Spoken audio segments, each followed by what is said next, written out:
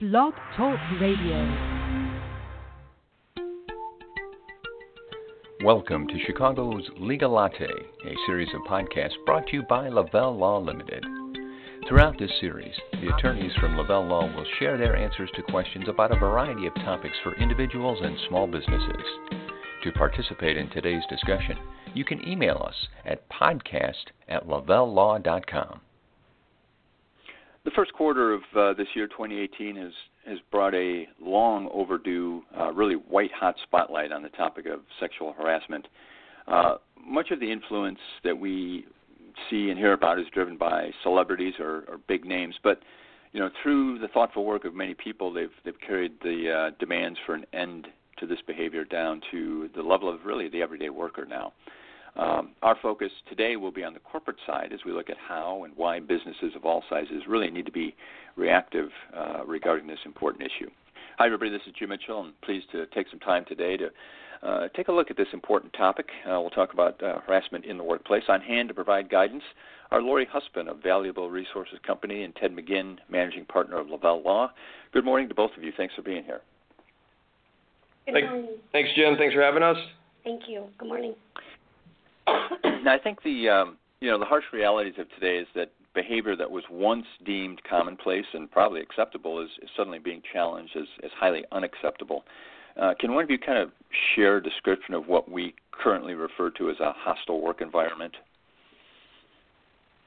Well, Jim, hostile work environment is actually one component of the larger term sexual harassment. Sexual harassment is kind of a large phrase there, and it includes a lot of different conduct, including hostile work environment.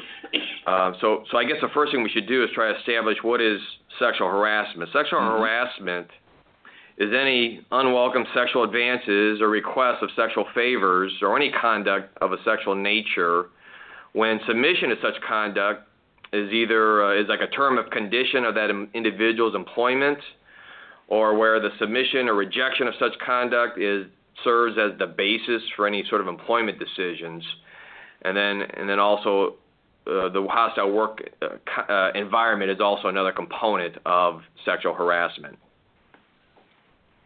And is it true to say then that from a legal perspective, not just a social perspective, from a legal perspective, it's an employer's obligation to provide a workplace that is free of harassment? Yeah, definitely, absolutely. That's the obligation of the employer, is to maintain the environment so the employees are free from harassment, so employees are free to go about their day without concerns of being subjected to unwanted sexual advancements or have their employment advances or promotions or any sort of employment-based decisions focus or turn upon their willingness to participate in this sexual behavior. Mm-hmm. And I want to talk now today, our focus is going to be on how we do that, how employers can create the right environment and set up protection for their employees. But I guess I want to get one more definition in there since we're kind of setting the stage. I've seen the phrase quid pro quo harassment. Can you give us a little one of you, as to what that is? Yeah, quid pro quo, that is basically something for something else. I mean, there may be an implicit expectation on the part of a supervisor with their subordinate that they need to participate in this sexual advance, or otherwise they may lose their job, or they may not obtain the promotion that they're seeking. It's basically the employer having an understanding that if I, participate in your sexual request, then you're going to advance me or promote me. It's something for something else. That's quid pro quo what that means. And I should point out, too, when that is taking place between a supervisor and a subordinate, there is strict liability for the employer. One time, we always talk about, did the employer know about it? Well, in this case of quid pro quo, if it's with a supervisor and a subordinate, whether or not the employer has knowledge of it, they may be held liable for that conduct. So that's kind of a very serious part of sexual harassment. Any sort of quid pro quo, there is strict liability in the state of Illinois. I'd like to add a little bit to that piece. Please. Is with today's social media and email and texting, that is a key point. Even emojis now are, if you're texting that and it has the impression or anything regarding sexual conduct, we have to be very careful on our social media content as well. And I think that's a great point, because we think of a lot of these activities as sort of being, face-to-face, one-on-one, but there are different means of harassing people in today's workplace, and let's talk about those. So we've sort of defined what it is and what we have to be cautious of. How active, how preventative should a employer be to make sure this isn't happening? Because you talked about liability. So what steps should a good employer be taking right now to make sure that their company is doing all the right things? Well, I think, first of all, they need to have a thorough, comprehensive employee handbook that would prohibit this sort of conduct. They need to be very crystal clear with their employees. They need to express their policies. They need to make sure all their employees fully understand what those policies are, and I think that should be the very first step. Second of all, and this may lead into some thoughts from Laurie, is that there needs to be proper training in the workforce. It's one thing that you just simply create a handbook, issue it to employees, but I think it's a little bit reckless that you're just going to assume that everybody's going to perfectly follow this policy that's set forth in your handbook. Right. How many times do you go home and read your employee handbook? You don't. You probably spent time reading the vacation part of it. And right, exactly. One of the things that I would add to it is really taking this topic seriously. I think that employees, I think we take this as, just kind of checking the box to be compliant, but it's really not taken seriously. It hasn't been taken seriously until recent events, and that's unfortunate. Well, I want to talk about what it means to take that seriously, and our discussion today on sexual harassment is very timely, and joining me are Ted McGinn of Lavelle Law and Laurie Huspen of Valuable Resources Company. There's a wealth of legal information available at lavellelaw.com, and you can also visit vrc-hr.com to get information. And that your company interests me quite a bit, Laurie, and we're talking about how to prepare employees and how an employer protects themselves. Tell me a little bit about what your company does and the role you play in this area.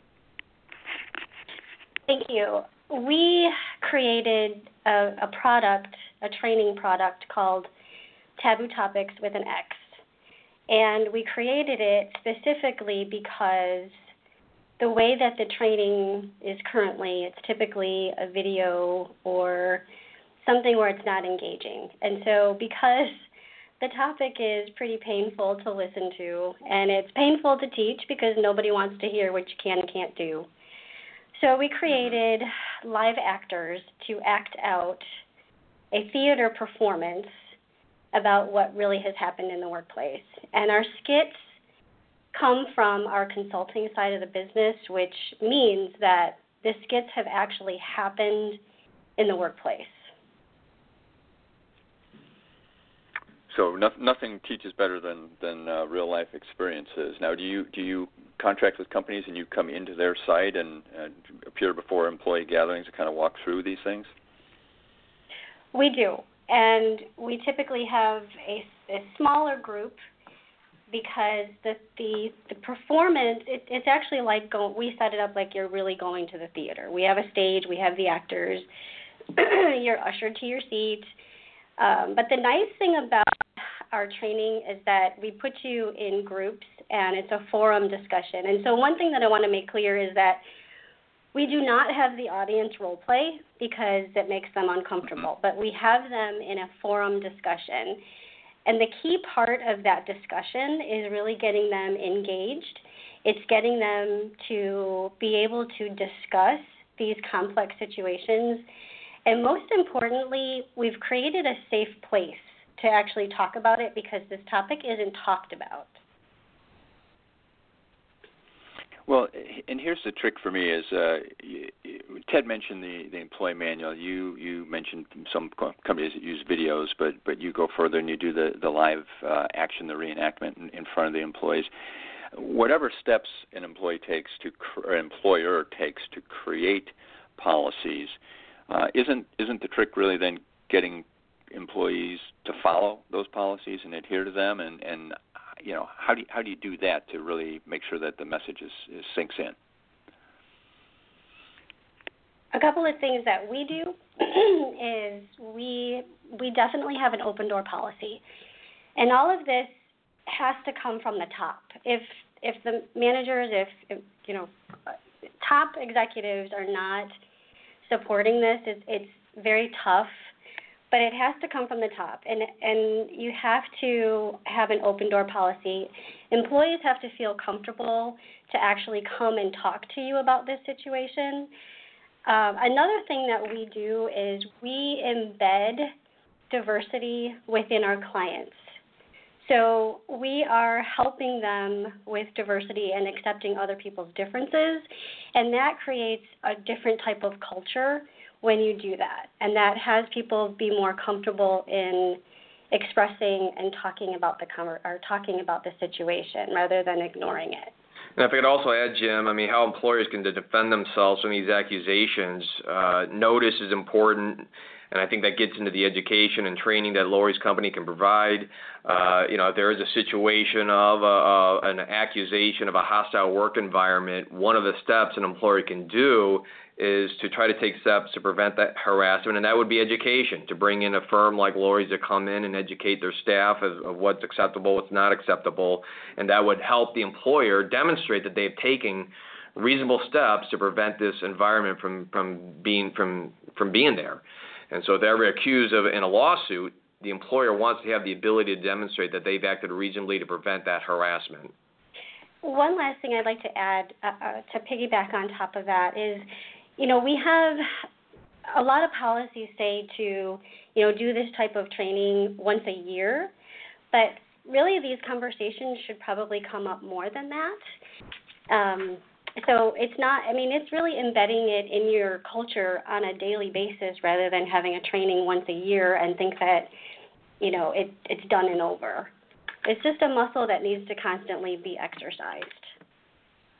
And that's actually going to be my next question, so you beat me to it, which was, I could see companies saying, all right, well, I did the training, as you said earlier, check that box, but this needs to be an ongoing dialogue, and part of that policy and process, I assume, needs to be a method for someone to come forward if they have any questions or issues, and that refers back to that open door policy. So I guess what I'm hearing is it's a constant evolution that you always have to stay on top of. Yes. One thing I would add, when I was in corporate before I opened up the consulting firm, this may sound silly, but it works. I did rounds. And what I mean by that is, you see a lot of executives in their offices and people come to them. Something that I found that was very effective is every day I just I made rounds to talk to as many employees as I could, and that got them to trust me. It got them to talk about maybe other things, but I was also able to kind of see and hear other activities that were going on, and I was able to, if I found something or saw something that, behavior that wasn't in the right conduct, I was able to stop it at that time. So doing rounds is one tip that I would recommend. It's a proactive behavior. We've about 30 seconds left here, Ted, but I just want to go back to something you mentioned earlier, which is liability. If you're at the top of the company, it sounds like liability reaches you under all circumstances. So this really, for you as the manager or owner, you need to be aware of this at all times. Especially if it's the supervisor, subordinate sort of quid pro quo harassment, there's strict liability. But the hostile work environment, that is something companies can take take some serious steps that could put them in a great position to defend themselves if they're ever accused of that. Well, fascinating conversation today, and Ted McGinn joins us frequently from Lavelle Law, and as always, we recommend you stop by lavellelaw.com to enjoy their resources on legal topics, and very happy to have Laurie Huspen with us today. Find out more about her business at vrc-hr.com. That's vrc-hr.com. Fantastic conversation. Thank you both for being here, and of course, to all of our listeners, thanks for joining us. We'll talk to you again soon.